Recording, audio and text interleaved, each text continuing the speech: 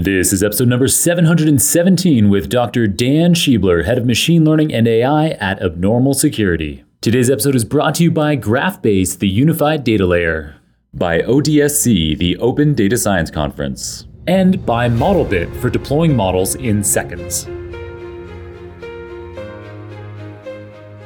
Welcome to the Super Data Science Podcast, the most listened to podcast in the data science industry.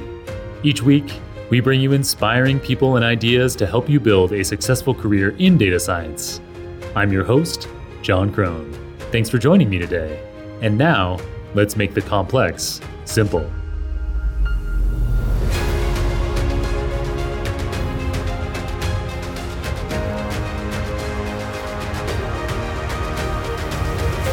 Welcome back to the Super Data Science Podcast. Today, the wildly intelligent and clear-speaking Dr. Dan Shiebler returns to the show for his 5th visit.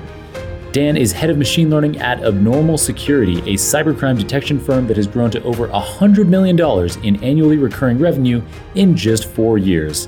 And there he manages a team of over 50 engineers. Previously, he worked at Twitter, first as a staff machine learning engineer and then as an ML engineering manager. He holds a PhD in AI theory from the University of Oxford and obtained a perfect 4.0 GPA in his computer science and neuroscience joint bachelors from Brown University. Today's episode is on the technical side, so it might appeal most to hands-on practitioners like data scientists and ML engineers, but anyone who'd like to understand the state of the art in cybersecurity should give it a listen. In this episode, Dan details the machine learning approaches needed to tackle the uniquely adversarial application of cybercrime detection. He talks about how to carry out real-time ML modeling, what his PhD research on category theory entailed and how it applies to the real world, and he opined on the major problems facing humanity in the coming decades that he thinks AI will be able to help with, and those that he thinks AI won't. All right, you ready for this absorbing episode? Let's go.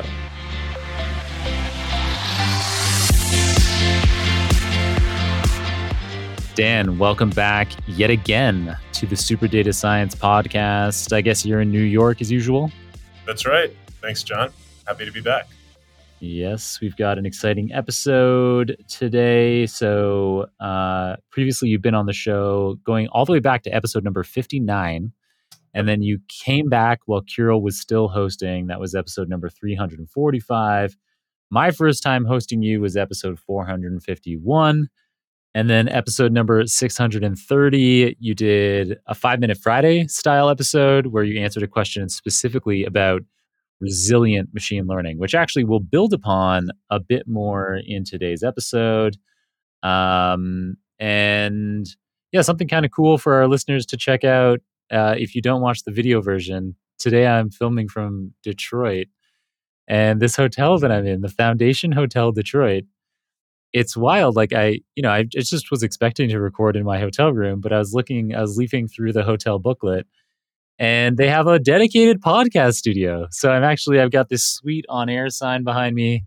Other than that, it's just a quiet room. There's like lots of curtains and stuff. I'm using all my own equipment, but yeah, it's kind of a cool look for the video, today. So we've got tons of content for you, Dan, building on the resilient ML stuff a bit and focusing on what you've been doing since your last episode. So it's been several years now since your full-length episode with me. Yep. And in that time, there's been a lot of changes. Most notably, you're working at a firm called Abnormal Security.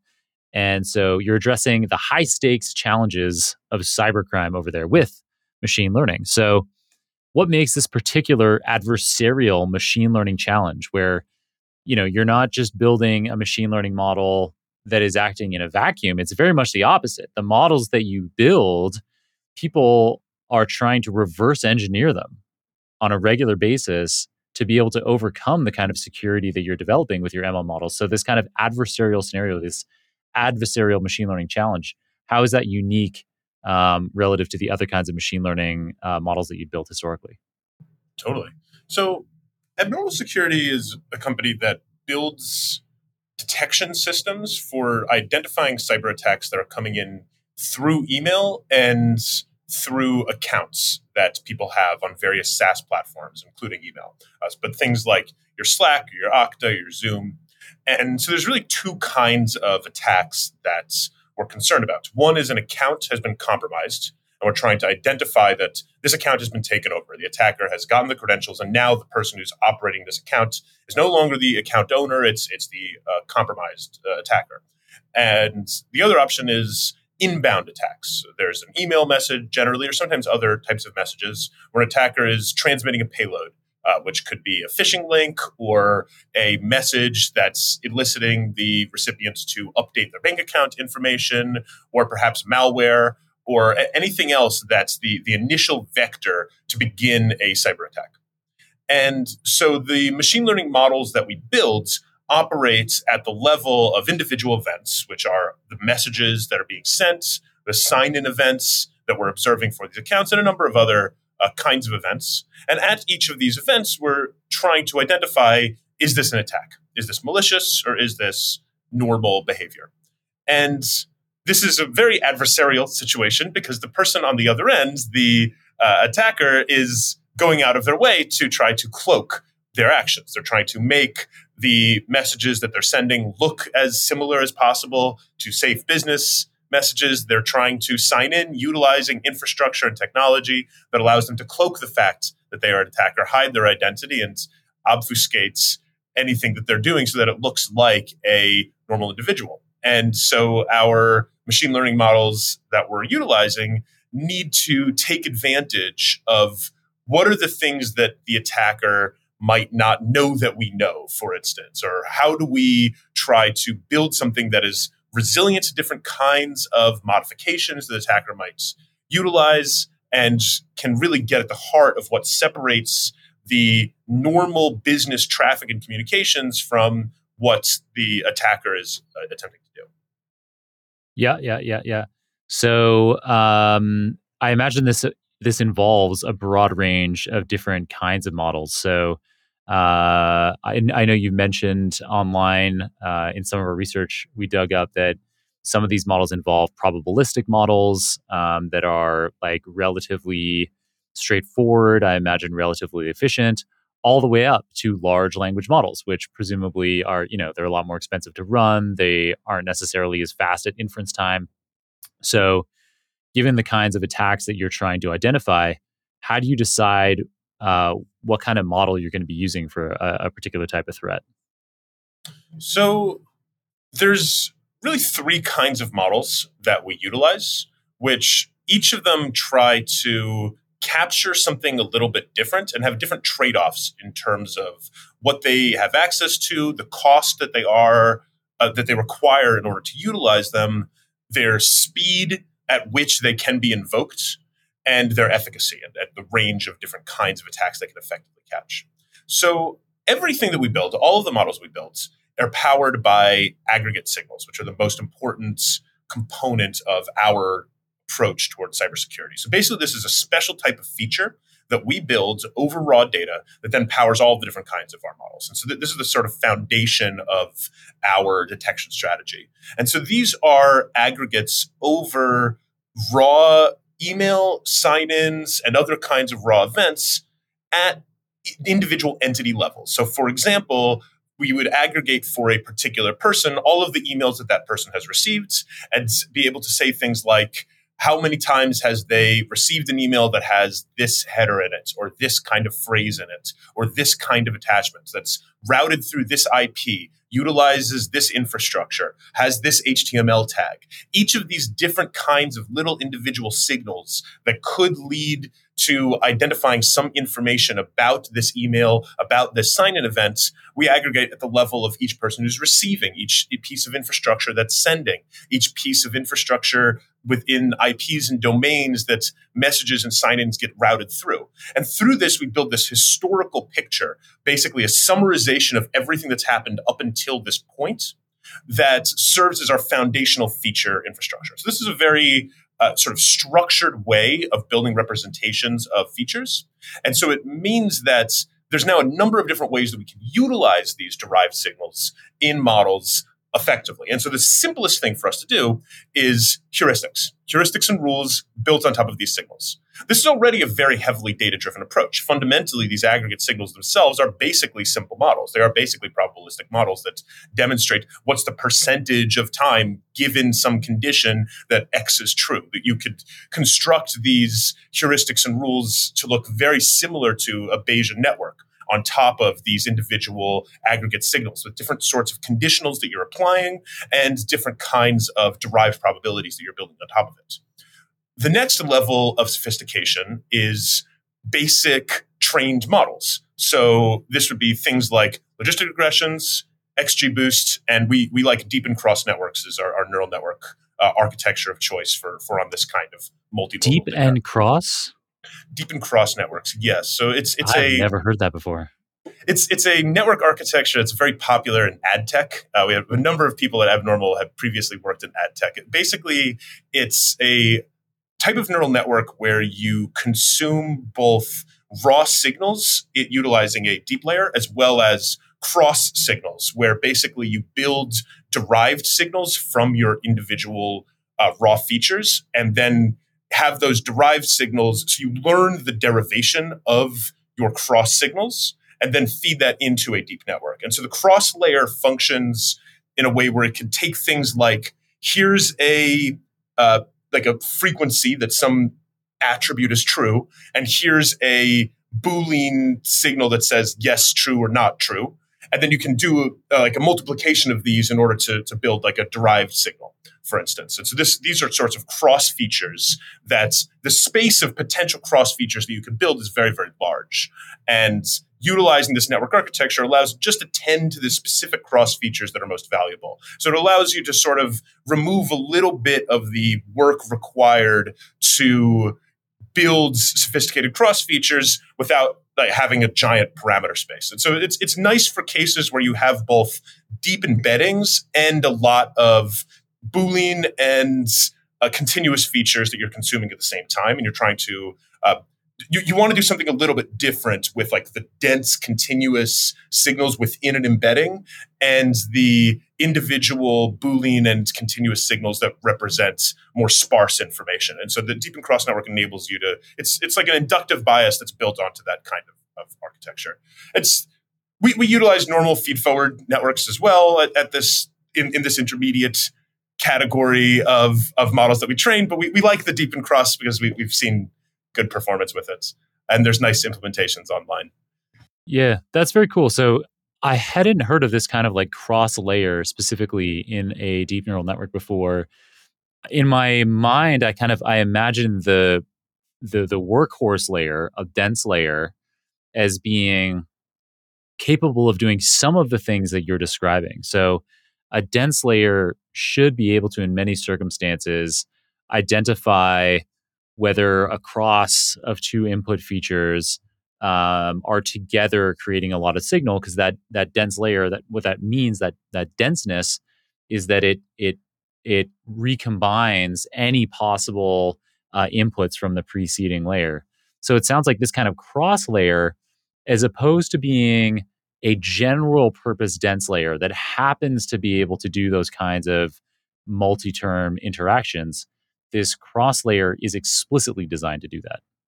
Yeah, so it's similar to how a convolutional neural network is inherently less expressive than a feed-forward neural network, but still more performant on image tasks than a raw feed-forward network is. It's embedding in the inductive bias that these particular kinds of multiplications between your features to cross them is a useful thing that you want to do for that category of feature. And so we utilize it when we have these signals where there's like one signal that tracks the frequency of an event and then another signal tracks the presence of that event, where these are two features that really only make sense when they're combined together and are very difficult to cross with other kinds of signals. It's their poignancy relies on their combination. And so building those crosses explicitly through the cross network is useful for that kind of application. Very cool.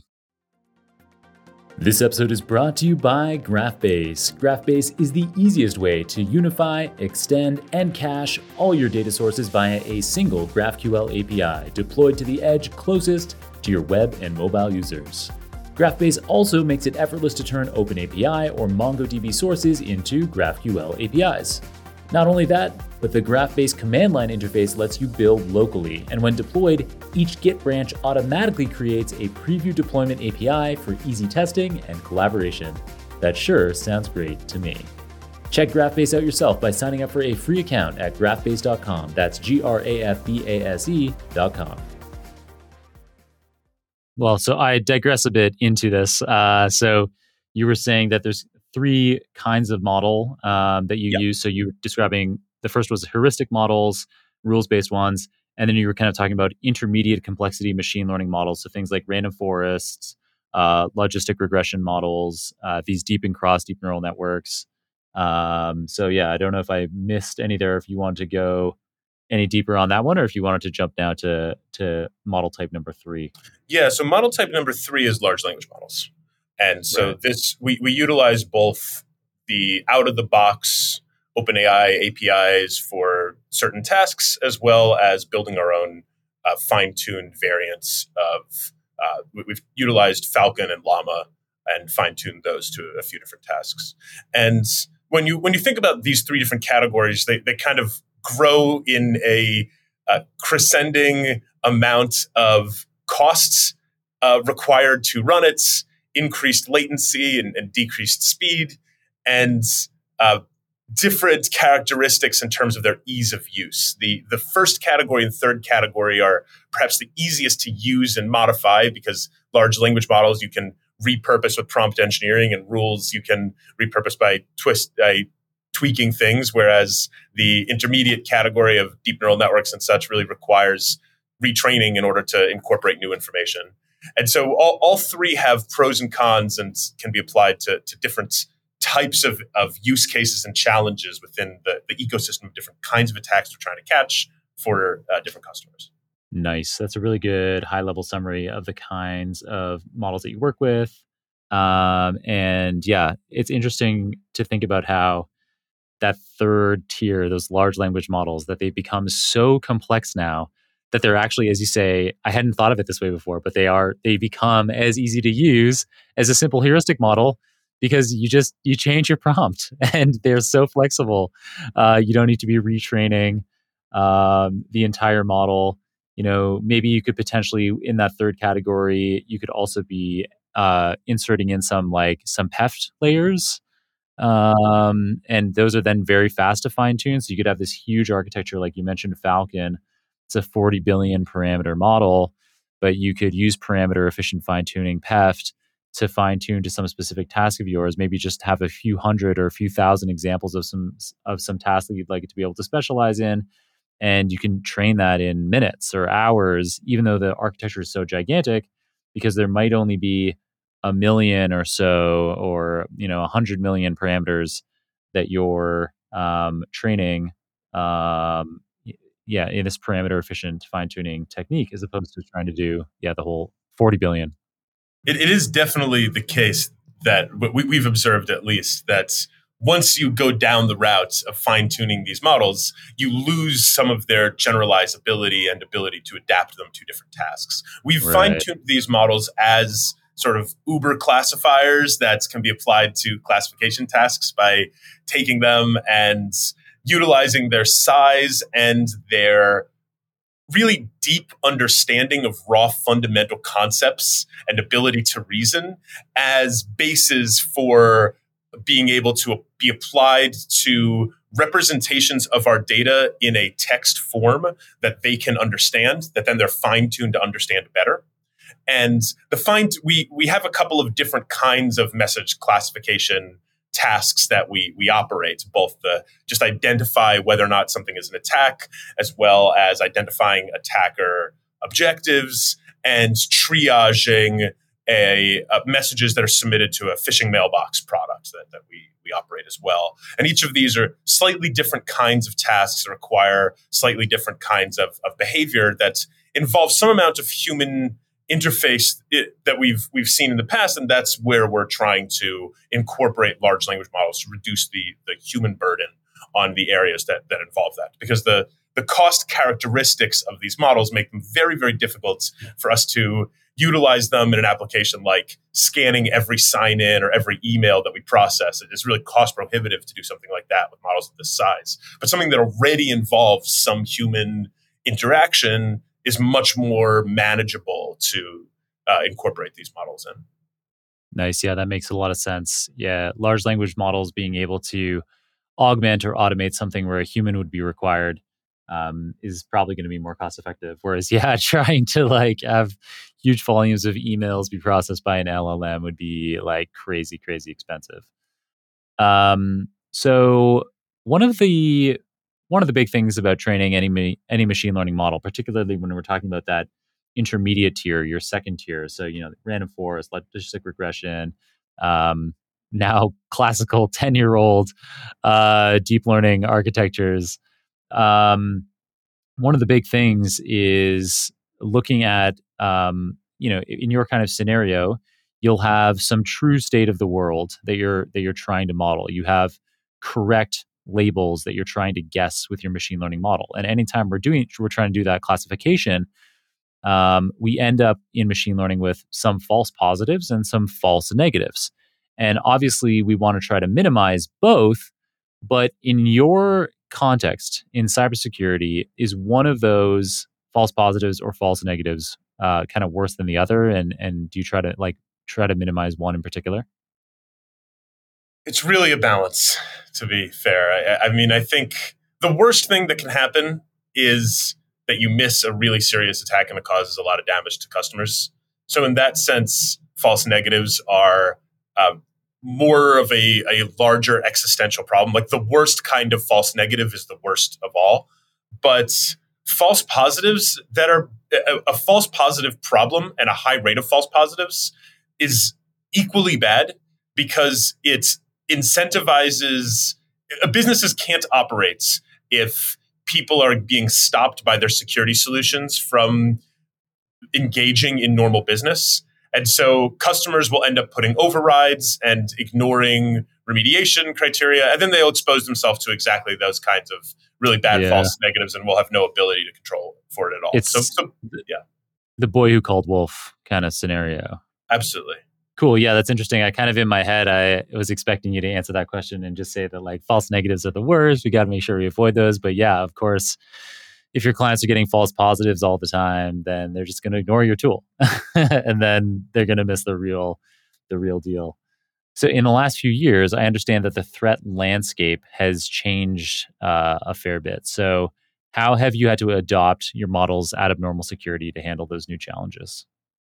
So traditionally, cybersecurity solutions function by identifying indicators of compromise and stopping threats based on matching indicators of compromise between a particular threat and a new thing that may or may not be a threat, like a new message or a new kind of sign-in.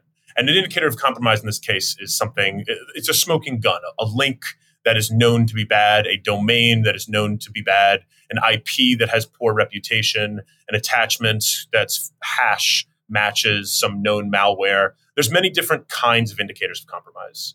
But what has happened is that the costs and ease with which attackers can switch the root tools that they're utilizing has simply gone down. Attackers have had better and better access to systems that have allowed them to evade the types of recognition of indicators of compromise and send out attacks that don't match the patterns of any previous attacks, with much, much larger scale and much, much higher degree of ability to avoid detection. And this is certainly gotten substantially worse with the introduction of generative AI tooling. Generative AI tooling in particular enables the personalization of attacks to a particular recipient by combining something like somebody's LinkedIn profile and integrating that seamlessly and entirely automated into social engineering scams that are highly targeted for that person. And this avoids both the indicator of compromise style checks for the templates that phishing emails would normally match, as well as just increases the degree to which these kinds of messages and attacks look to the recipients to be malicious. So our strategy at Abnormal is to avoid an over focus on indicators of compromise as the core tenet of our strategy. Our strategy is instead to focus on identifying abnormalities in individual pieces of communication and emails and sign-ins that make them different from the types of normal business communication.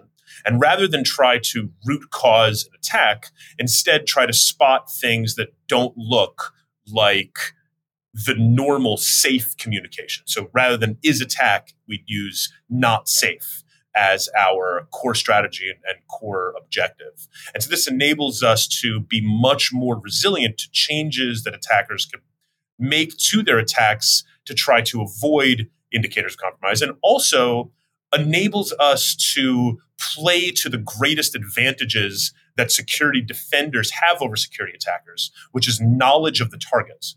An attacker who's attacking somebody doesn't know what's in that person's inbox. They don't know what emails that person received yesterday. They may know a little bit about their attacker if they've utilized open source intelligence, a little bit about their target if they've utilized open source intelligence, but they are unlikely to know nearly as much as a security solution that's plugged into that person's accounts, has access to that company's data and information.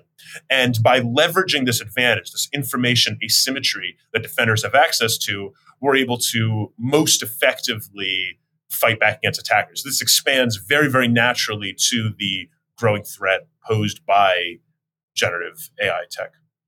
Fascinating and very well said. You have such a crisp way of speaking. It's so easy to understand you. Thanks.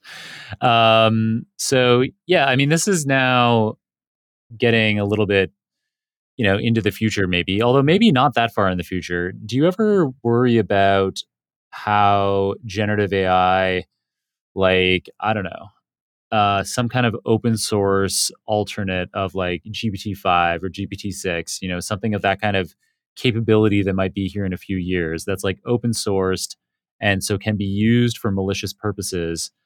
Do you ever, worry about LLMs being able to go beyond the kinds of attacks that you're describing here, like this personalization, which allows for the automation of, say, phishing attacks, where you can, instead of needing to have a human be researching somebody and coming up with points for a phishing email that might make them feel like this is a trusted entity, the LLM can now do that automatically. But yeah, in the future, and with like some kind of open source, maliciously usable GPT-5 or GPT-6 variant, this might be able to do much more. Like this might be able to like plan attacks. Like it's not just generating the text, but it's in some ways it's like an independent malicious actor that some malicious human can kind of just like set in motion and say like, here's some money, get as much possible money back. Yeah, is that something you ever spend time thinking about, or is that's too far out? I think multi-stage planning with deep reasoning is very, very difficult. I think it's substantially more difficult than solving a range of different problems. So I am less concerned about this from a sort of like general existential threat perspective. But that said, I think in cybersecurity, there's a heuristic that you could utilize for identifying what kinds of attacks you'll see in the future that has proven to be pretty effective. And this falls closely within that, which is that cyber criminals are financially motivated. By and large, not every cyber criminal is financially motivated. There are state actors that exist as well, but there are a tiny percentage of the overall set of cyber attacks. The vast majority of cyber attacks are sent by people who are trying to receive a return on an investment. They've spent some money to invest in technology to cloak their identity, technology to acquire internet assets that they'll utilize to send out attacks. These are domains and IPs and types of like internet connection, ISP variants, and they will try to get a return on the money that they're spending. And the attack strategies that enable them to get a return on the money that they're spending have become more and more sophisticated. In the past, if you were going to do something like a spear phishing email, you needed to spend a great deal of time investigating your targets. And that time is money, basically, because you are assuming you're getting paid on some hourly basis. So you think of yourself as a cyber criminal, comparing what you get paid at McDonald's to looking up someone's LinkedIn and utilizing it to generate spear phishing emails. If a tool lets you send out 10 spear phishing emails in the time it previously would have taken you to send one, now you're going to be able to start sending more of these. And there's certain kinds of attacks that are very sophisticated that exist already. We see these types of vendor fraud attacks where a attacker will compromise a legitimate vendor's account, which is a very expensive thing to do. Purchasing an account of an email address of someone in billing at a Fortune 500 company on the dark web that's a very expensive asset that you're unlikely to have for very long, because the company likely has a security team that's going to find you, and so it's a short-lived, expensive asset that an attacker is acquiring and then attempting to get as much money out of it as possible before they lose access to that asset. And so these kinds of attacks are very sophisticated and very difficult to detect, but we do see some of them. We do build models and systems to detect them. And it's a reasonable heuristic that things that we see a small amount of now because of their sophistication and because of the amount of money that attackers need to spend in order to generate them will become cheaper for attackers to send in the future.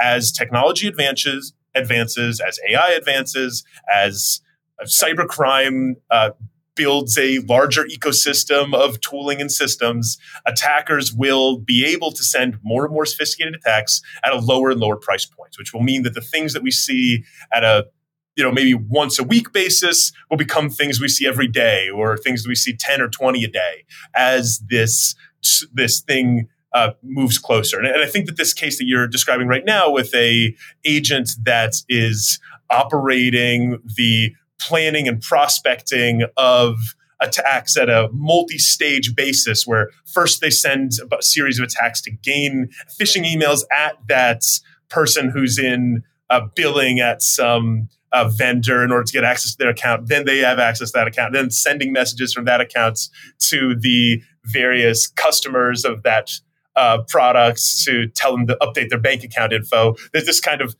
complex, sophisticated, multiple stage attack that having that reaching lower price points, I think it's feasible to imagine that could happen. And the best way to protect against it is to take seriously the attacks that we see rarely today, with the expectation that they will become more and more common in the future. Be where our data-centric future comes to life at ODSC West 2023 from October 30th to November 2nd. Join thousands of experts and professionals in person or virtually as they all converge and learn the latest in deep learning, large language models, natural language processing, generative AI, and other topics driving our dynamic field. Network with fellow AI pros, invest in yourself in their wide range of training, talks, and workshops, and unleash your potential at the leading machine learning conference. Open Data Science conferences are often the highlight of my year. I always have an incredible time. We've filmed many Super Data Science episodes there, and now you can use the code SUPER at checkout, and you'll get an additional 15% off your pass at odsc.com. Nice. Yeah, that is a very sensible heuristic that as soon as you started to explain it, I was like, yeah, that makes a lot of sense. So that certainly is something to keep an eye on, I guess. Yeah, we don't know how quickly, if ever, machines are going to have that like multi-stage planning capability, but I don't know, with how blown away I was in the jump from GPT 3.5 to GPT 4, I'm like, being surprised should be unsurprising. Certainly. Okay. So clearly that kind of heuristic is something that's useful for helping you figure out what kinds of models you might need to start prototyping now. I understand that you also do head-to-head competitor comparisons on a weekly basis. So how does that help you with refining your models as well? Totally. So I'll just talk a little bit about the process. And so most companies of decent size need to spend a decent amount of money on email security. Emails are the primary vector by which large businesses get attacked with malware, phishing, invoice fraud, etc. And there's a number of different ways that businesses can try to protect themselves. The most common way is purchasing solutions like abnormal security. And we have many competitors that offer similar products that try to protect customers from these kinds of attacks. And because of the sheer volume of these attacks and the length of time that email security has been around, this has been a product category for one of the longest time periods within the SaaS types of products is email security, measured in the time frame of decades rather than years, like most SaaS products. We have a pretty easy to understand way to compare two products. You simply install both and you see which one catches more attacks and which one generates less false positives. Very simple to see, very simple to evaluate. And every week, our sales team works with customers to install abnormal security in their environments and compare us against either the customer's current email security solution or competitor email security solutions the customer is also considering. Normally, customers will consider a number of different solutions at different price points, observe which ones require the most effort for them to manage, which is basically the same thing as false positives. Less false positives means less effort to manage, and which ones protect their customers the best, which is the same thing as false negative rate. Lower false negative rate, you're better protecting the employees at the business. And if we are able to find attacks that no other solution finds and generate fewer false positives than other solutions, then we'll win the deal and our revenue will increase. And if we're not, then we won't win the deal. And so this is a very simple and exciting space to be in as a machine learning engineer, because it's relatively rare that you get to build technology that is placed immediately into such a clear-cut competitive environment where you are immediately tested not only against adversaries, but also against other solutions attempting to do the exact same thing that you're doing. You see very, very quickly how good your system is and how you can measure that immediately in terms of the dollar value that businesses will pay to remove their current solution and replace you with abnormal security. And so this serves as a strong rallying point and motivation function for the detection team and for abnormal security as a whole. Nice. That is a really cool process, and probably a kind of process that, not probably, definitely, the kind of process that you described there is something that is easy for me to imagine for my business, and probably a lot of other people could imagine for theirs. Comparing false positive, false negative rates against your competitors, and probably a lot of clients or prospective clients would be able to estimate, how much each false positive costs them, how much each false negative costs them, and just be able to determine, okay, yeah, so going with this product at this price point, I'm going to save this much overall, and that's the best one to go with. Yep.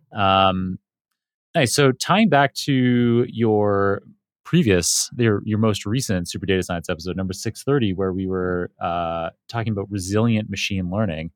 So maybe you could quickly kind of recap what that resilience means. Like basically, it's this idea of having a robust machine learning system. How is that particularly important in cybersecurity? So resilient machine learning means, as you say, a robust machine learning system, and specifically building your engine so that it is unlikely to fail catastrophically. There will always be problems that you face. Sometimes these problems are acute problems where a single system goes down. Perhaps there's an outage in a service, someone pushes bad code, some type of data gets deleted accidentally. Sometimes it's changes in the underlying data distribution on your side. Perhaps you onboard a new customer that's in a new industry that you've never seen before, or you have some kind of change in the way that you're categorizing the events that you're seeing such that it changes the underlying data that powers your features, your aggregates, for instance. And sometimes it's adversarial. In cybersecurity, this third category is constant. Attackers are changing what they're doing every week and every day in order explicitly to fight against the system that you're building. And so there's a lot of strategies that you can apply to build this kind of failure resilience into your machine learning systems, to make it so that when things change, your system doesn't change with it. And so this includes the data distribution shifts that is normally thought of as a core problem within all machine learning systems. You train on one set of on data, you launch, now there's a new set of data and you have to deal with that. And so that's one part of it, but it also incorporates things like feature dropouts, where you have certain areas or signals that you rely on that are not available in certain environments or certain circumstances. And it needs to be able to operate even when you have these kinds of outages that occur. And you still need to be able to provide protection for your customers. Nice. And so that makes a lot of sense in cybersecurity. But then outside of cybersecurity, why might our listeners be interested in the concept of resilient machine learning related to whatever their kind of data science modeling is, or the kind of software engineering that they do, or the kinds of systems that they architect? So building systems that are resilient to changes in your customer distribution is a constant issue that every data scientist faces, especially at a growing business. When you have your initial set of customers and there's an initial behavior that's present in the kinds of data that you're seeing, you want to be able to build your systems so that when that distribution changes, when new customers are onboarded, you are able to quickly adapt to these new distributions.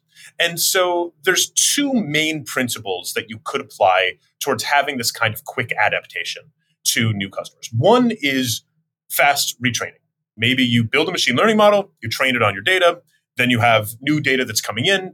If you have assembled a concrete, coherent data pipeline and data labeling pipeline, then you'll be able to retrain your model. And sometimes you could even automate the retraining process depending on the nature of your data and the environment that you're operating in. Another approach that we lean into both of these approaches at Abnormal Security, but one more approach that I think is very under-discussed for quick adaptation, but has a lot of usability in this kind of case, is to utilize features that represent the data distribution itself.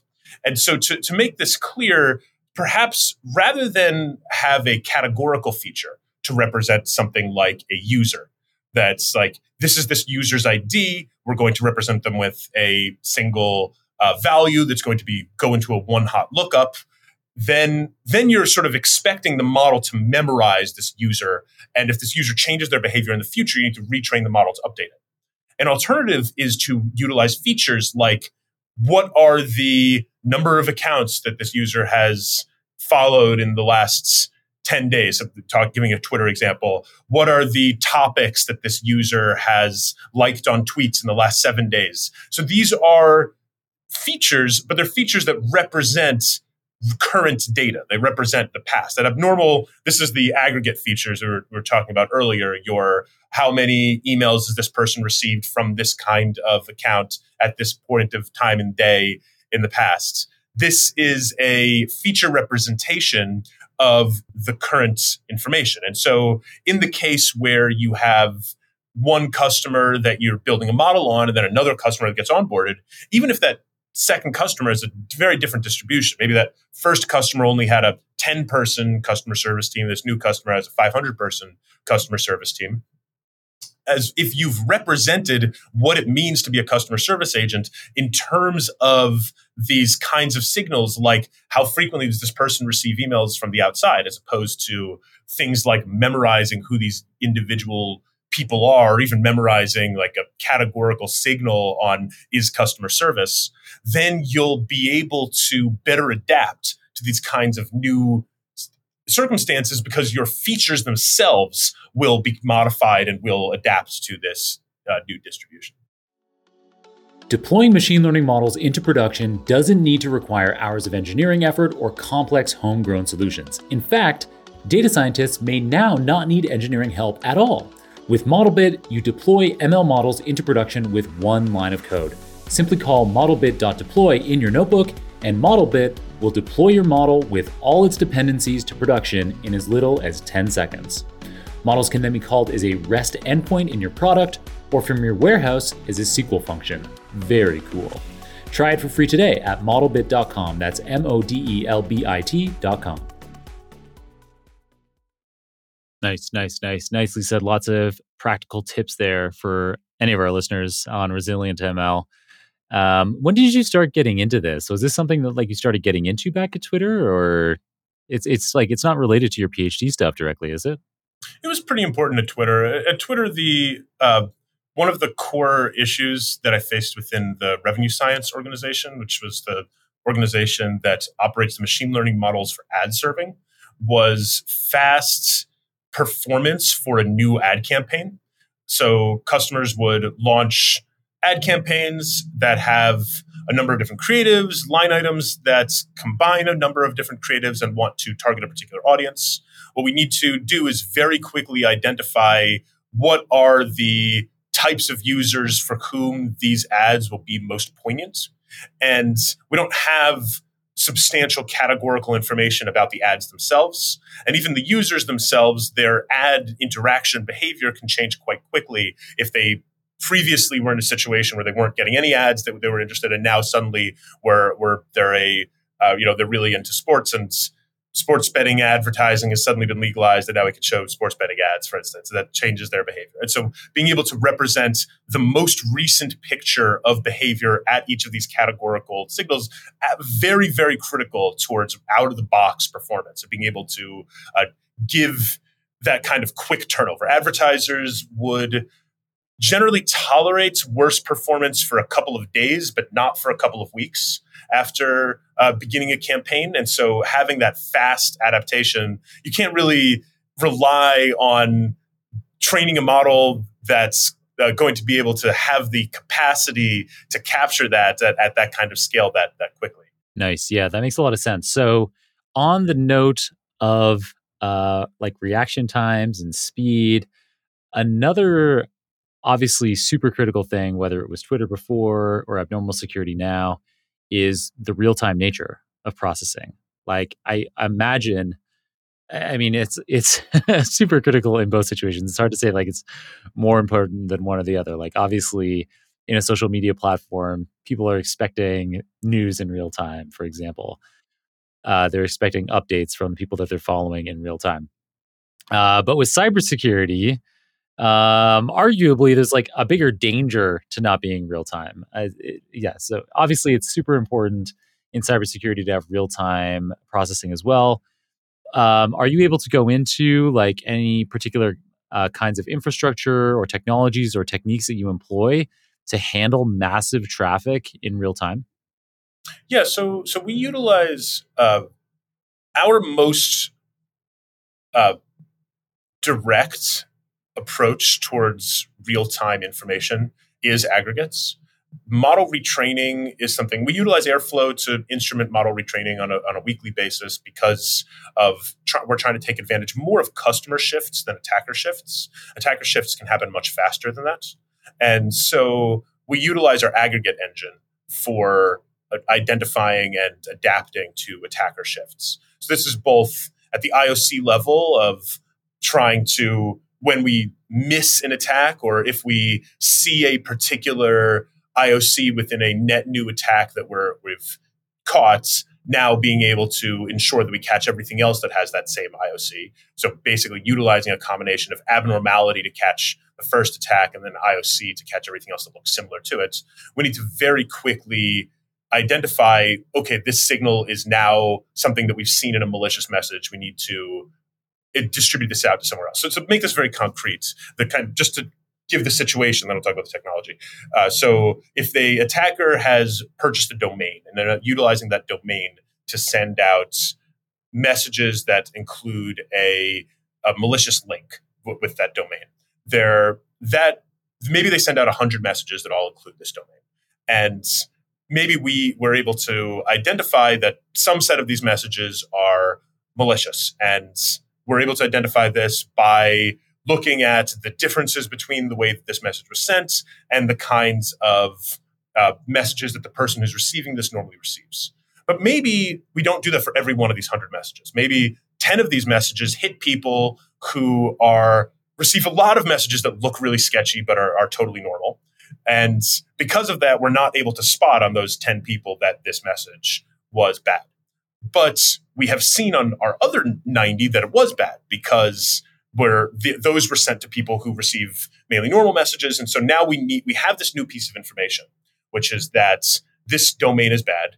And we have this message that we wouldn't be able to identify as bad without this piece of information, now at risk of hitting this user, this individual. So this is a case where we need to react very, very quickly to pull this message and stop it from doing damage, because we've identified that this indicator of compromise is bad by leveraging this information, and now we need to act on it.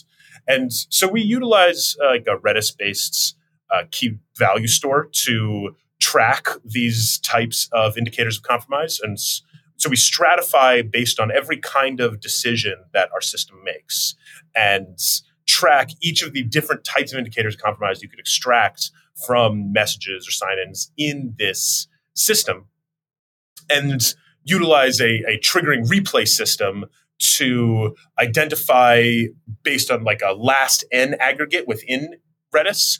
When any of these individual counts gets triggered, we then submit from the last n Redis aggregates back to our core reprocessing engine.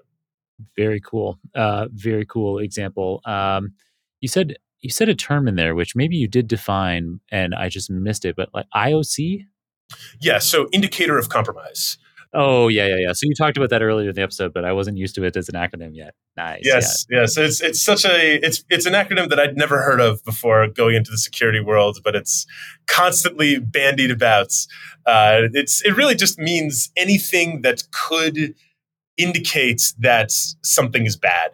And generally, it's referring to IP addresses and domains and email addresses and file hashes and things like that. But there's a lot of other things that it could refer to as well. Nice. And so you talked about this a little bit earlier, but maybe we can dig into it a bit more. When we talk about real-time processing, you've kind of now covered that. Things like this Redis key value store allow you to do that efficiently. And you into previous answers, you talked about resilient machine learning being adaptable. In practice, how does that mean that you need to be updating your models? Like, is there like a routine to updating machine learning models, or is it like event driven? How does that work? So we've built an auto retraining framework that enables us to retrain our models on a regular cadence. We maintain a large number of different machine learning models, which we retrain on different cadences. Our auto retraining pipeline covers our core models, our most important models that we hook up into it. And it's a series of different steps to do a auto retraining. First, it's to collect all of the data that we're going to utilize.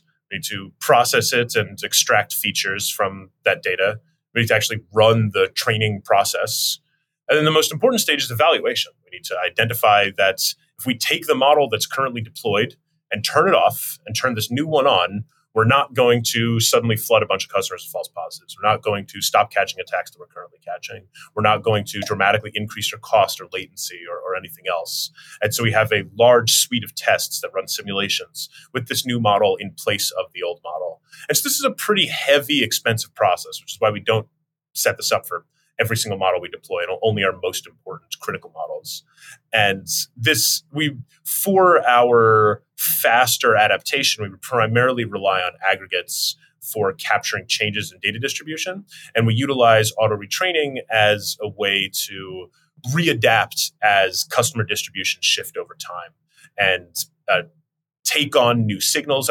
One thing that's relatively interesting about our normal process is we are constantly adding new signals. We're constantly identifying what's a new kind of aggregate to build, what's a new kind of data source to subscribe to be able to understand more about the indicators of compromise within emails or sign-in events, what are new ways that we can transform, apply natural language processing, apply clustering techniques to better understand each piece of data that we process. And each one of these signals is something that could be useful in a model retraining. And we set up our auto retraining process so that it automatically consumes certain kinds of signals that the team adds. So we're able to operate in a mechanism where one group is building new signals and then immediately setting up heuristics around those signals to utilize this like heuristic kind of models. And the auto retraining process picks up these signals automatically into the models that regularly retrain. And so in this way, we are able to most efficiently have this feedback loop between the sort of very hands-on work to optimize a signal so that the signal is powerful enough to work in a heuristic, and that signal then being incorporated into our next automated retraining of our core machine learning models. Nice. So in the software engineering world, there is a term, CI/CD, continuous integration, continuous deployment, that is, a very common practice these days. And so the analog for what you're describing, could we call that CICT, continuous integration, continuous training, for a lot of these core models that are in your auto retraining framework? So, to be honest, I would say no. I generally think of continuous training as being a somewhat separate thing where you're really looking at less than a 10 to 20 minute difference between when a sample shows up and when the weight update has been applied to the model that's deployed in production. At Twitter, we had several systems that utilized this framework, where we did have what you would call CI/CD, where we had models that were deployed, and the time between when a person clicked on an ad or chose not to click on an ad and when that fact had been propagated into a feature update or a back propagation gradient step for the model that serves ads was less than 20 minutes. At abnormal, it's going to be a substantially longer period of time because of our auto retraining. But there is a very fast turnaround time towards that information being incorporated, but it goes through the aggregate signals. It goes through the fact like this. After this message is sent, we'll extract all these signals from it and update the aggregates. The features and the next prediction are different. So you can think of it as like, if you think of, it's all sort of the same thing when you blur your eyes and take a step back, whether you're applying this update to the features or applying this update to the weights of the model. But at abnormal, our only real-time updates are being applied to features. Whereas I think of continuous training as referring to the real-time updates being applied to the weights. Yeah. So in CICT, like you were doing at Twitter, you're talking about some actual training of the model weights, like a back propagation step. Whereas the kind of retraining that you're doing with your auto retraining framework, this is more holistic. So it's kind of like it's going all the way back to like feature creation, aggregation, and then so you can take advantage of the kinds of cross terms that you were describing way back earlier in the episode. Being able to be recreated afresh. So it's a more comprehensive retraining. It's not just like, one step of backprop. Yeah, that's right. Cool. So I don't know how much you can get into this kind of thing, but I can at least ask. But are you able to give like examples of instances where a cybersecurity system would miss a threat or identify a false positive and then requires you as a human or your team to come in and make some changes to address that kind of miss? So yeah, I can give one example. I'll talk about it a little bit more vague. There's a type of pattern that we observe in cybersecurity where there's things that are sometimes referred to as the Nigerian prince scam, which is essentially a type of scam where you begin the scam by saying, I want to give you money in some way or another. And the person then engages and trick them into giving bank account details. And so sometimes this is considered to be a less harmful scam because it's you're just trying to steal money. You're not necessarily trying to steal credentials that would allow you to uh, advantage in business. But many things that begin with "I want to give you money" may end up with malware, credentials, bank account information, many very valuable things being stolen. And so this is a very important type of attack that we need to defend against. However, we have seen there was one case where we integrated with a church, and this church received a lot of messages from people in other countries saying something along the lines of, "Hi, here's the donation for $10,000, for $5,000. I want to give this money to you."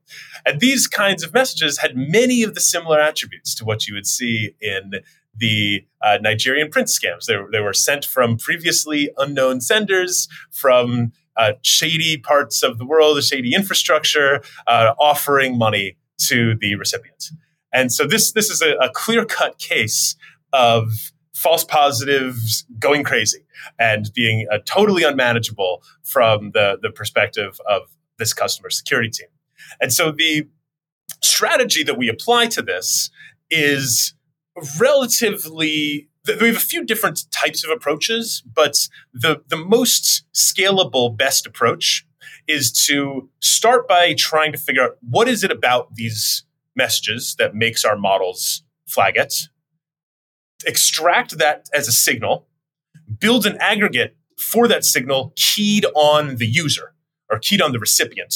So like, how frequently does this recipient receive messages that have this signal in it?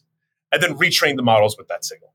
And going through this process enables the models to stop flagging these kinds of messages, because now you've extracted away what is suspicious and taught the model that this type of suspiciousness is not something to block this message for this user. And so in this case, it's this multi-stage process: extract signal, build aggregate, retrain model with aggregates.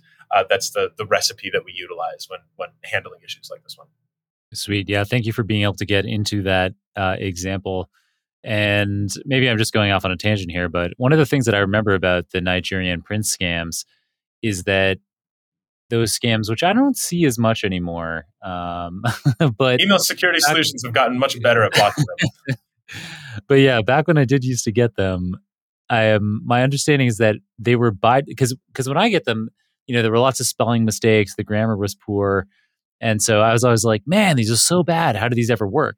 But then I later learned that them being bad is a feature, not a bug, because you're trying to find the most gullible people, and the most gullible people will fall for like an email that looks terrible.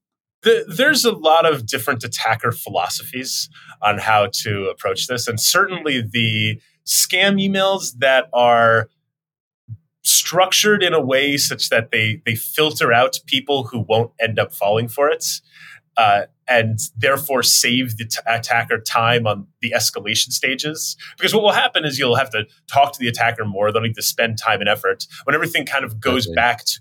most attacker behaviors can be explained by thinking about this from this simple cost-benefit analysis from the attacker's perspective. They want to maximize the number of dollars that they get for every minute they spend operating something. And time they need to spend on the phone with you is time they only want to spend if they think they have a decent chance of convincing you to give them your money.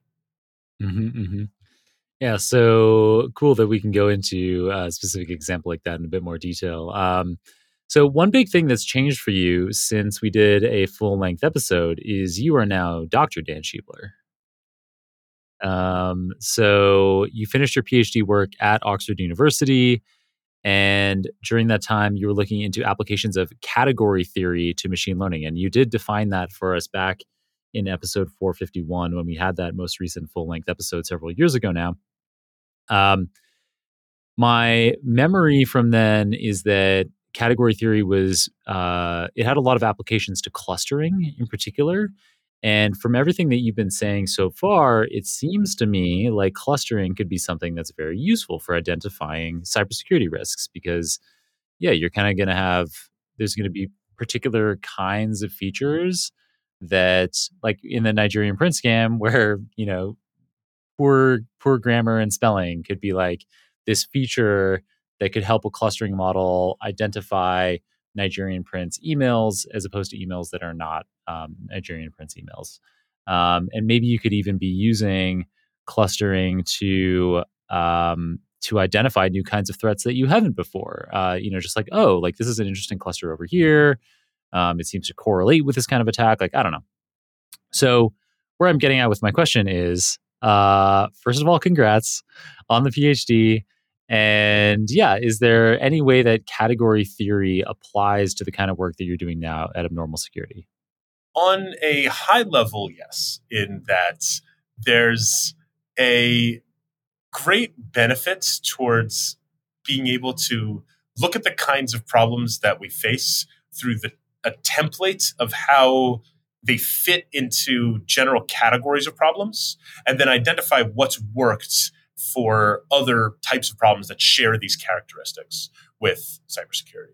A lot of the challenge that we face, as you described, is in the realm of clustering. And one thing that I studied a great deal in my PhD was the relationship between clustering and manifold learning. So manifold learning is embeddings and things that's vectors and vector databases and embeddings and the types of ways that you can represent some kind of entity as a dense vector, relate it to other entities, query for them and group them together and understand their behavior and characteristics in this lower dimensional form are all general characteristics that apply to a number of different applications. And the relationships between building a manifold on which you would project your entities basically means building embeddings for the data that you're working with, which in the case that we're operating with is things like employees, IPs, domains, links, attachments, devices, vendors, companies. These are the sort of core nouns that we reason about, each of which are things where we derive embeddings and we group them together. When you identify a new domain, you want to understand what are the other domains that have similar characteristics to this one. So this is something that can go through the process of derive an embedding for this and then feed it into a model that knows how to process embeddings of domains or identify how the structure of this domain enables us to cluster it in a group with other domains. And so the derivation of these kinds of strategies and how you would utilize this to build this kind of approach is something I would say has benefited me a great deal as we set out our strategy. Very cool. Yeah, it's nice that academic stuff can actually be useful in practice. And yeah, amazing to me that you did a PhD while working full time in really challenging roles, first at Twitter and then at Abnormal Security. It's an amazing accomplishment. I really felt like I had my plate full doing my Oxford PhD all on its own. And to some extent, like I would love now, having been in industry for over a decade, post PhD, I'd love to be able to have the space to like do a PhD full time. I think I'd really relish that a lot more than I did when I was much younger. Because yeah, you see all these real world applications now, and there's so many questions that I have that like I'd love to have an infinite amount of time to dig into. Um, so well, so we dug up in our research on you that you do still manage to find some time for some other things. So, for example, from your About Me page, it looks like you have an interest in both math and history podcasts. So that's kind of interesting. But specifically, it kind of leads me to some more open-ended questions. Because also something that I know about you, Dan, and that you're really big into fitness. And even as we just before we started recording, so if you're watching the video version of this, there's almost no way to tell. The only thing that kind of gives it away is it seems like the camera's kind of on like a shaky surface. And the reason why that is because Dan is on a treadmill right now. So before we hit the record button, Dan was actually like walking as he was talking to me as we were catching up and kind of getting set up here. So you walk 5 or 6 miles a day, it sounds like, during a full work day. That's a cool hack there. But I also know that you live in New York like I do. You like riding around on your bike. So how do these, so I'm kind of, this is all related to the math and history podcast still, but like, so that kind of, reflection that you do and thinking about time passing, particularly with the history podcasts. Um, what do you think about how AI might impact things like urban planning or transportation, particularly maybe in the context of climate change? Like, yeah, I'm curious if you have any interesting thoughts on how AI, machine learning might transform our urban world over the coming decades. It's a good question. And to be honest, I'm not tremendously optimistic.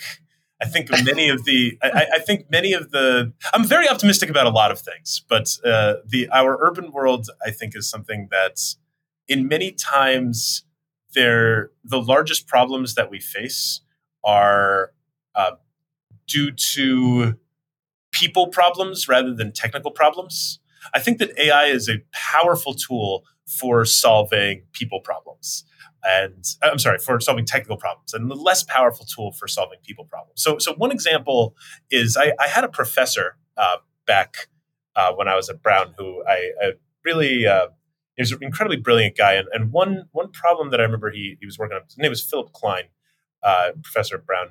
And one problem I remember he was working on was applying graph coloring algorithms to gerrymandering problems. So identifying how would you most equitably assign voting districts to a particular region based on where people live and populations.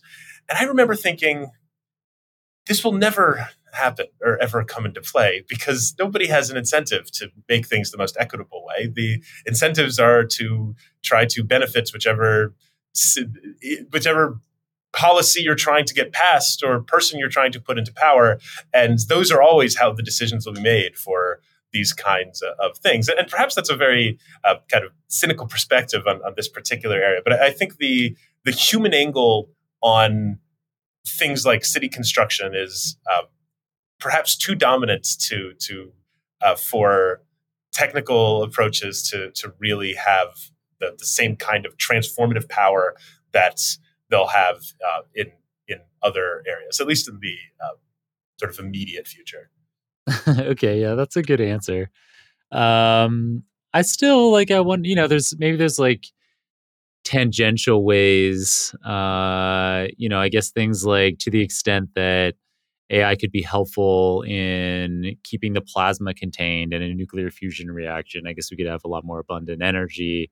But yeah, in terms of like actually like urban planning, yeah, There's tons of applications in energy, in even global warming. Things like simulations are possible. The chemical development is something that's tremendously enabled by simulations, as well as all sorts of different areas than engineering and manufacturing. There's many things in the world of atoms that advances in machine learning technology and AI technology have already shown tremendous advances on and will continue to do so. But there's always a tension between what is possible from what technology makes cheap and efficient and effective, and what are the incentives and structures of our society that we need to operate within. Great answer. So as we start to wrap up a little bit here, it's clear to me and probably to a lot of our listeners that you have a tremendous breadth of knowledge. Do you have any particular tips for us on how we can stay updated and ensure we're continuously learning? I guess both inside of our field in data science, in AI, but maybe outside of it as well. I think trying things out and exploring new technology when it becomes available, just opening up some little projects and trying to challenge yourself to build something. There's really nothing that lets you learn about something better than trying to build. There's something about putting yourself in a situation where you need to demonstrate the knowledge that you've acquired that lets you understand it at a really deeper level. And so I like looking at various GitHub repos and cloning them and making small changes and building little toys for different applications I want to explore, a new kind of technology.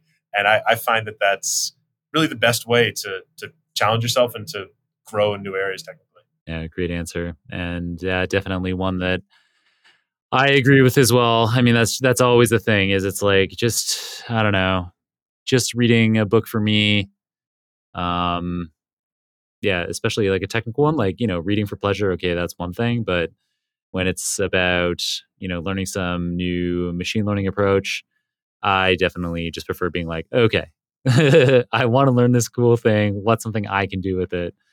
And yeah, it could be even as simple as like finding someone else's Jupyter notebook where, I can just use that notebook and yeah, like you're saying, make small changes, upload my own data set or something and just see how things go. Yep. All right. So, Dan, you probably remember from your previous appearances on this show that before I let guests go, we like to ask for a book recommendation. You got anything new for us? So I have I've read a few history books called Barbarians, Marauders, and Infidels, I want to say, is the name of the book. It's really, Barbarians, Marauders, and Infidels. Incredible book. This book on medieval warfare. It just covers a number of different types of battles and locations of battles happening, and covers the broad themes of what was the way that from the fall of the Roman Empire to the fall of Constantinople, that warfare changed. The introduction of the Magyars and the Vikings and the Arabs as three different groups that dramatically changed the landscape of the areas that they operated in, how the different weaponry, the rise of artillery, the rises and falls of different kinds of projectile weaponry, the different roles of the horse and the boat. Really just a fascinating survey of a really fascinating and complex time in history, and what it sort of says about the people who lived then, and how their lives are similar and different from people today. Mm-hmm. And it ties together a lot of your interests there. You got security, you got history. Nice. That sounds like a great recommendation, and amazing that you can offer such a detailed account of what's covered in the book on a whim. Thank you very much for that suggestion, Dan, and thank you very much for a wonderful episode. Maybe we can check in again in a few years once more on how things are going with your very articulate way of speaking on such technical concepts. No doubt our audience will be craving that again. Sounds good. Thanks, John. Really glad to be here today. Oh, and I also need to, before you leave, in the meantime, between now and that inevitable Super Data Science episode, maybe like Super Data Science 1000 or 900 or something, before that episode, if people want to be following your thoughts, what's the best way for them to do that? Probably my Twitter or my LinkedIn, I would say. So I'm D Shiebler on Twitter. It's just my D and then my last name without an R. So 8-character Unix code. Nice. We'll be sure to include that in the show notes. And yes, now I really will let you go. Yeah, so thank you very much for being on the show, and we'll catch up with you again soon. Thanks, John.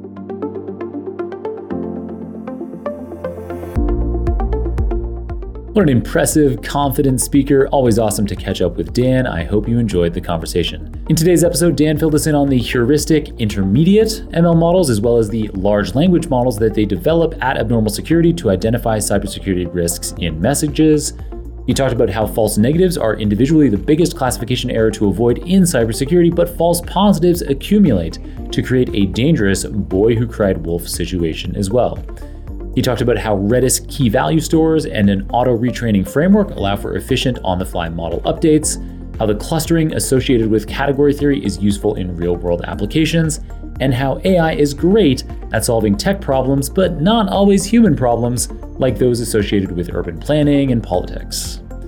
As always, you can get all the show notes, including the transcript for this episode, the video recording, any materials mentioned on the show, the URLs for Dan's social media profiles, as well as my own at superdatascience.com/717. Beyond social media, another way we can interact is coming up on November 8th when I'll be hosting a virtual half-day conference on building commercially successful LLM applications. It'll be interactive, practical, and it'll feature some of the most influential people in the large natural language model space as speakers, including some that have been on the show. It'll be live in the O'Reilly platform, which many employers and universities provide free access to. Otherwise, you can grab a free 30-day trial of O'Reilly using our special code SDSPOD23. We've got a link to that code ready for you in the show notes. All right, thanks to my colleagues at Nebula for supporting me while I create content like this Super Data Science episode for you. And thanks, of course, to Ivana, Mario, Natalie, Serge, Sylvia, Zara, and Kirill on the Super Data Science team for producing another absorbing episode for us today.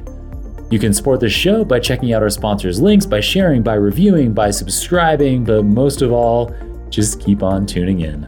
I'm so grateful to have you listening, and I hope I can continue to make episodes you love for years and years to come. Until next time, my friend, keep on rocking it out there, and I'm looking forward to enjoying another round of the Super Data Science podcast with you very soon.